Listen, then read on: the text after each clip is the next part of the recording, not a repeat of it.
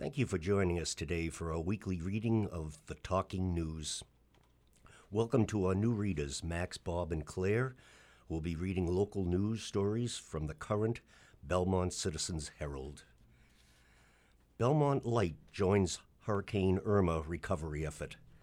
Belmont Light has sent a crew of lines workers to join in the recovery effort in Florida following the devastation of Hurricane Irma. Two first-class line workers, Tom Costello and Rob Clancy, were dispatched from Belmont to Homestead, Florida, on Saturday, September the 9th, as part of a large contingent led by the Northeast Public Power Association, which represents municipal electric utilities across New England. According to Belmont Light Executive Assistant Aidan Leary, Costello and Clancy are working 16 to 18-hour shifts every day.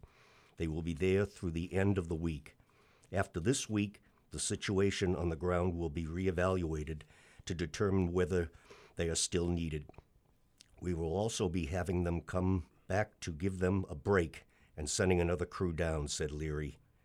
The Belmont Light crew is working with municipal aid crews from across the U.S. to restore power to Florida over a 2-week period. At the end of 2 weeks, the restoration process will be reassessed before a decision is made whether to extend the Belmont crew's work. As of September 14, 2.6 million electric customers were still without power throughout Florida, including 250,000 customers of public power systems. And now on to Claire.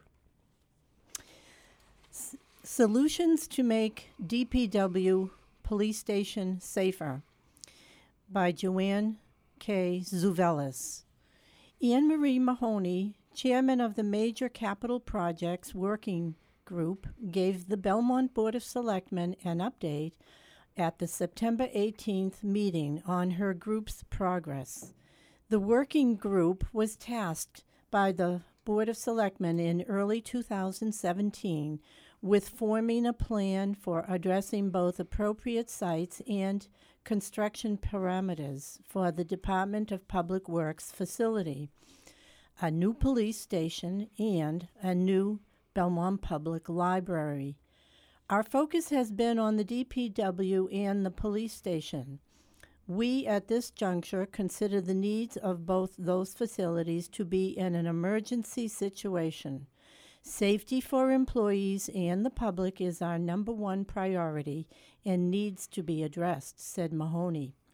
She said the working group is attempting to form short-term solutions for both the facilities and intend to come to the special town meeting November 13 asking for funding for the short-term solutions. The facilities are in appalling condition, she said. Mahoney said the working group has discounted the incinerator site as an appropriate location for a new police station. The land Belmont recently acquired from the state, which has been used over the years for storage as well as a transfer station. On September 28th at 7 p.m., abutters of the current DPW site have been invited to a meeting at the Beach Street Center with the Major Capital Projects Working Group to review their recommendations for the DPW yard. We want input from the neighborhood before we go too far down the road, said Mahoney. A public meeting will also be held at 7 p.m. on October 19th at the Beach Street Center to see the working group's presentation on proposals for solutions to the DPW, police station, and library in anticipation of a special town meeting in November. The plan will include a proposed scope of work along with construction and funding timetables within the context of the Belmont High School building project. This meeting will give the public an opportunity to give input on the working group's recommended solutions to these major capital projects, which the town must address in the very near future. The selectmen also met with the chairman of the library board of trustees, Kathy Keoane, and vice chairman Elaine Oligood at the September 18th meeting to discuss drafting an article for special town meeting to appoint a building committee to begin fundraising for a new Belmont Public Library. The selectman vice chairman Mark Paolillo made the motion to ask interim town administrator Phyllis Marshall to draft a warrant article that includes appointing a building committee for the library as well as funding for a schematic design estimated to cost $300,000. And here's Max. Thanks, Claire. Weiner honored for service to the town. She worked for more than 40 years with the Belmont Recreation Department. Susan K. Weiner of Burlington has retired from the Belmont Recreation Department, BRD, after more than 40 years of service.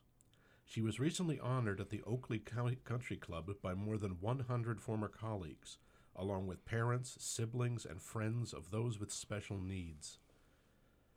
Weiner was presented with a proclamation from the town of Belmont commemorating her 40-plus years of service. Speakers at the retirement party included Mary Beth McMahon, President and CEO of Special Olympics Massachusetts, who repeatedly thanked Weiner for all she had done for people with special needs and for running such a wonderful program. And longtime sport coach and Belmont Police Lieutenant Kristen Daly commented, quote, "Sue was not just a director, but also a friend, and is always there to help the coaches out, always bringing her positive attitude and smile," unquote. Former colleague Bob Spinoza from Watertown Recreation Department, Belmont Sport Program Coordinator Heidi Barbiero, Mary Ann Miller and Jean Morrow, parents of current sport participants, also shared their words of appreciation for Weiner. Under the umbrella of BRD is Belmont Sport, special programs organized for recreational time, an all-inclusive program with activities for people with special needs. Weiner was director of Belmont Sport for more than 30 years. Weiner began her time at BRD in 1969 as a counselor in the Camp Willow summer program for children with special needs. In 1971, she began the BRD's first school year program for individuals with special needs. 45 years later, the Saturday mini camp, as it is referred to, is still flourishing. Later in the 1970s, Weiner started up the Friday Night Social program with co-coordinator Bob Spinoza from Watertown's Recreational Department. By the mid-1980s, BRD had asked Weiner to take over additional programs run for people with special needs. All activities were later combined officially into the Belmont Sport, Special Programs Organization for Recreational Time, program, with Weiner being named director. During this same time period, Belmont Sport became a regional program for Special Olympics of Massachusetts. During the 1990s, the sport program continued to grow, and athletes competing in Special Olympics traveled across the state and country and as far away as China. One of Weiner's most important responsibilities by this time was the recruitment of coaches and volunteers. Because of all her efforts, Belmont Sport is a model program in Special Olympics Massachusetts. In 1998, Weiner was inducted into the Massachusetts Special Olympics Hall of Fame. Weiner always looked for ways to keep fees affordable for participants and had the foresight to organize the nonprofit support organization Friends of Belmont Sport in 1989. Through their various fundraising projects, this hard-working group of friends and family members continue today to help defray costs related to the sport program. At the retirement party honoring Weiner, parent and Friends of Belmont Sport board member Jean Morrow spoke about what Weiner has meant to the families and parents of the participants. Quote, "In 1998, Belmont Sport launched the first of its annual family summer trips. In addition to all her other talents, Sue definitely demonstrated that she has the makings to be a first-class travel agent. The trip to Hershey Park, Pennsylvania in 1988 was the first of now 20 unforgettable, jam-packed adventures. Unless you're a parent or a family member, it's almost impossible to explain how it feels to be able to travel in a group where everyone understands your challenges and accepts your family members for who they are. There is no way to express our appreciation to Sue for creating these priceless experiences, said Morrow. Over to you, Bob. Thanks, Max. Belmont Restoration Project seeking volunteers. Volunteers are needed to assist with the work for Restoration Project, a nonprofit recently relocated from Concord and Acton to Belmont. Restoration Project is a nonprofit vocational program in Belmont for individuals with mental illnesses and brain injuries. Participants learn the crafts of furniture finishing and upholstering and work in the organization Thrift Shop to improve confidence and transferable work skills. When they're ready to work independently, the nonprofit's job developer helps them choose and find employment.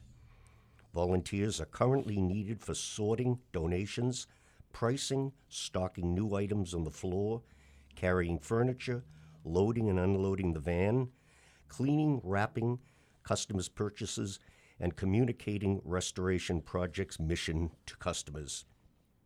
In addition, volunteers are needed who are willing and able to drive a cargo van, developing and picking up furniture. Store hours are 10 a.m. to 6 p.m., Wednesday through Saturday, and noon to 6 p.m. on Sunday.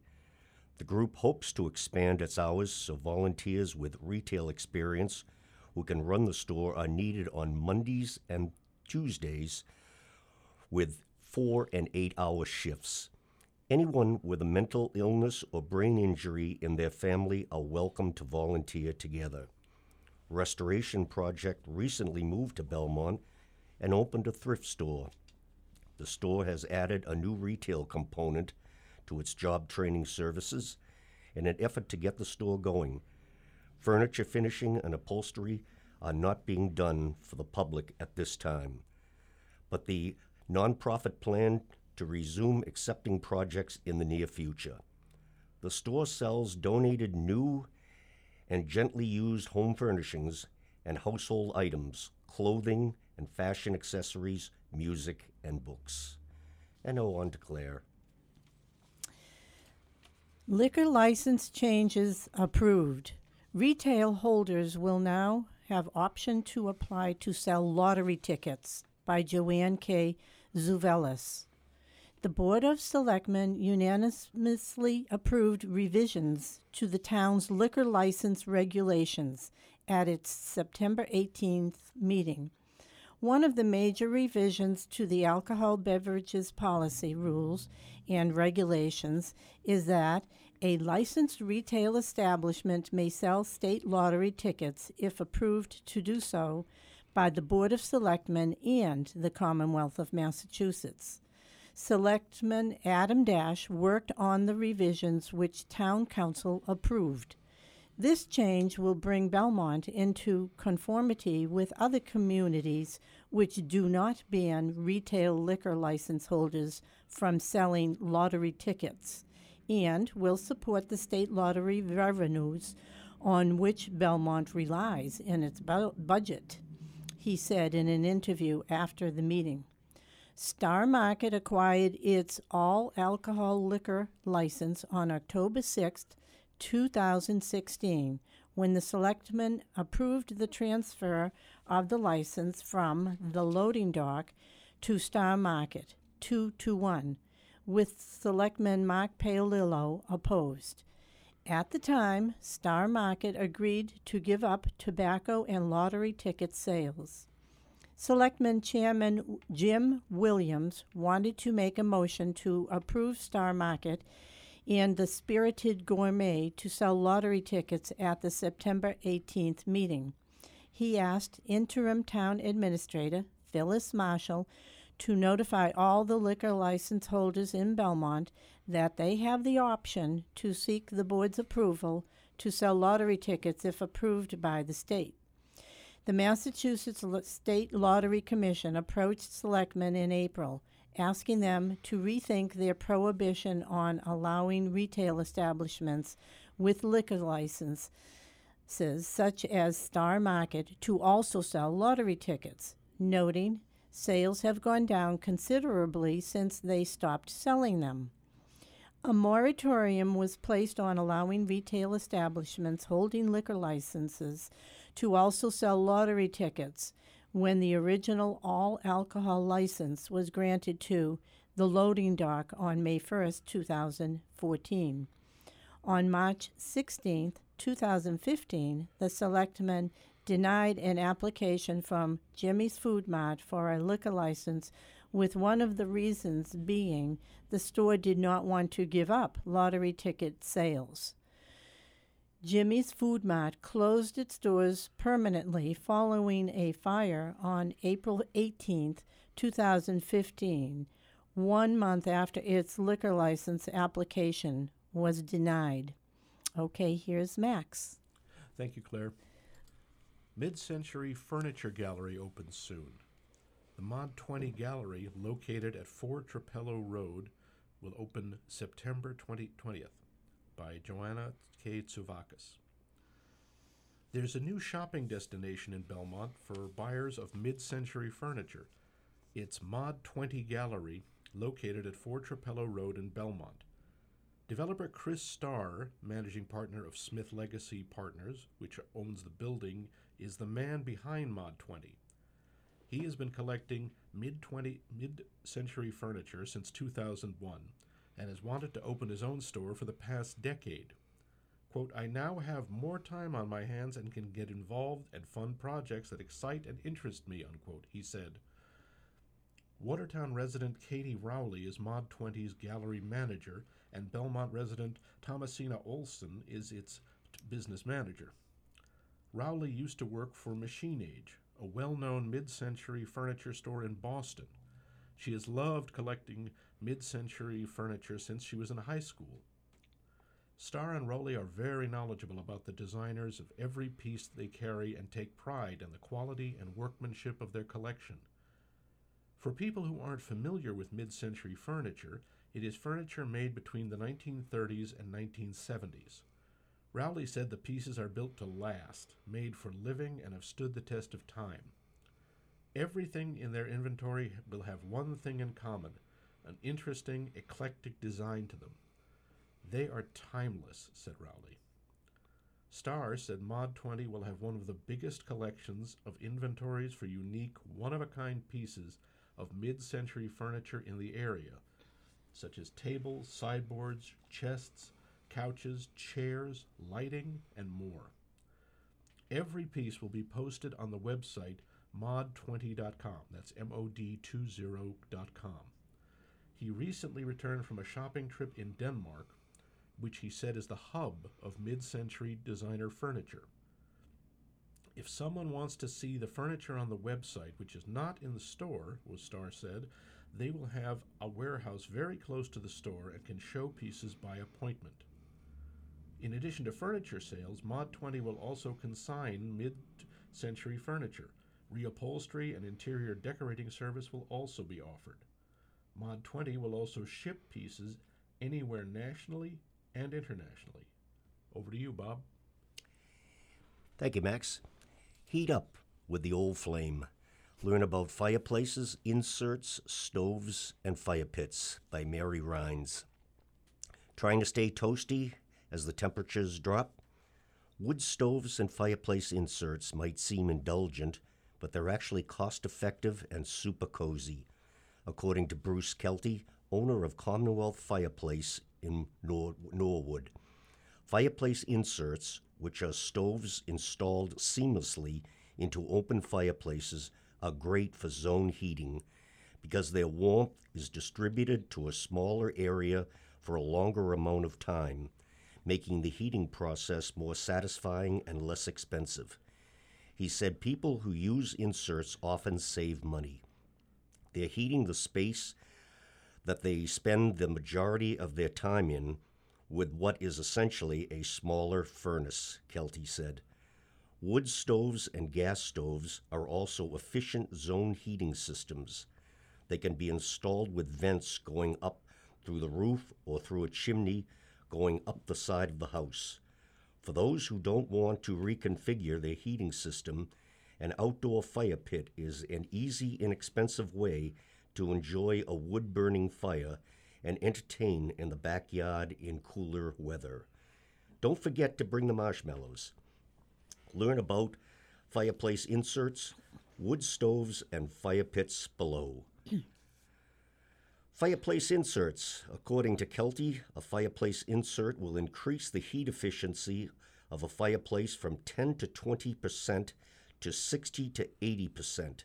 It dramatically increases the efficiency of the wood that you're burning, he said. And they still get the nice ambiance of the wood-burning fire. He explained that inserts can use one of 3 types of heat sources: wood, pellets, and gas. Learn more about each one below. With wood-burning inserts have a pleasant ambiance and have higher burn times than a bare fireplace. The fire is contained behind glass, and the insert has an air wash system to prevent smudging, so owners can easily enjoy the fire view as the heat is distributed. Cost about $2,000 to $3,000 for the insert, plus $1,000 to $1,500 for the installation, plus the cost of wood, which is about $225 per cord. With pellets are made from essential wood byproducts, so they are packed with energy, but they do require electricity, according to Kelty. Their flame is more blowtorchy than a wood-burning fire, but they are a dependable fuel source for a primary heating system. Cost $2,500 to $4,500 for the insert, plus $1,000 to $1,500 for installation, plus the cord of wood pellets, which is about $250 per ton. With gas, a gas insert is remarkably efficient.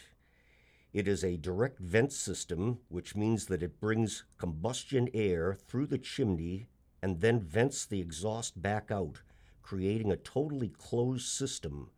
Unlike wood and pellets, gas doesn't need to be constantly loaded into the insert, and it doesn't need to be cleaned on a regular basis.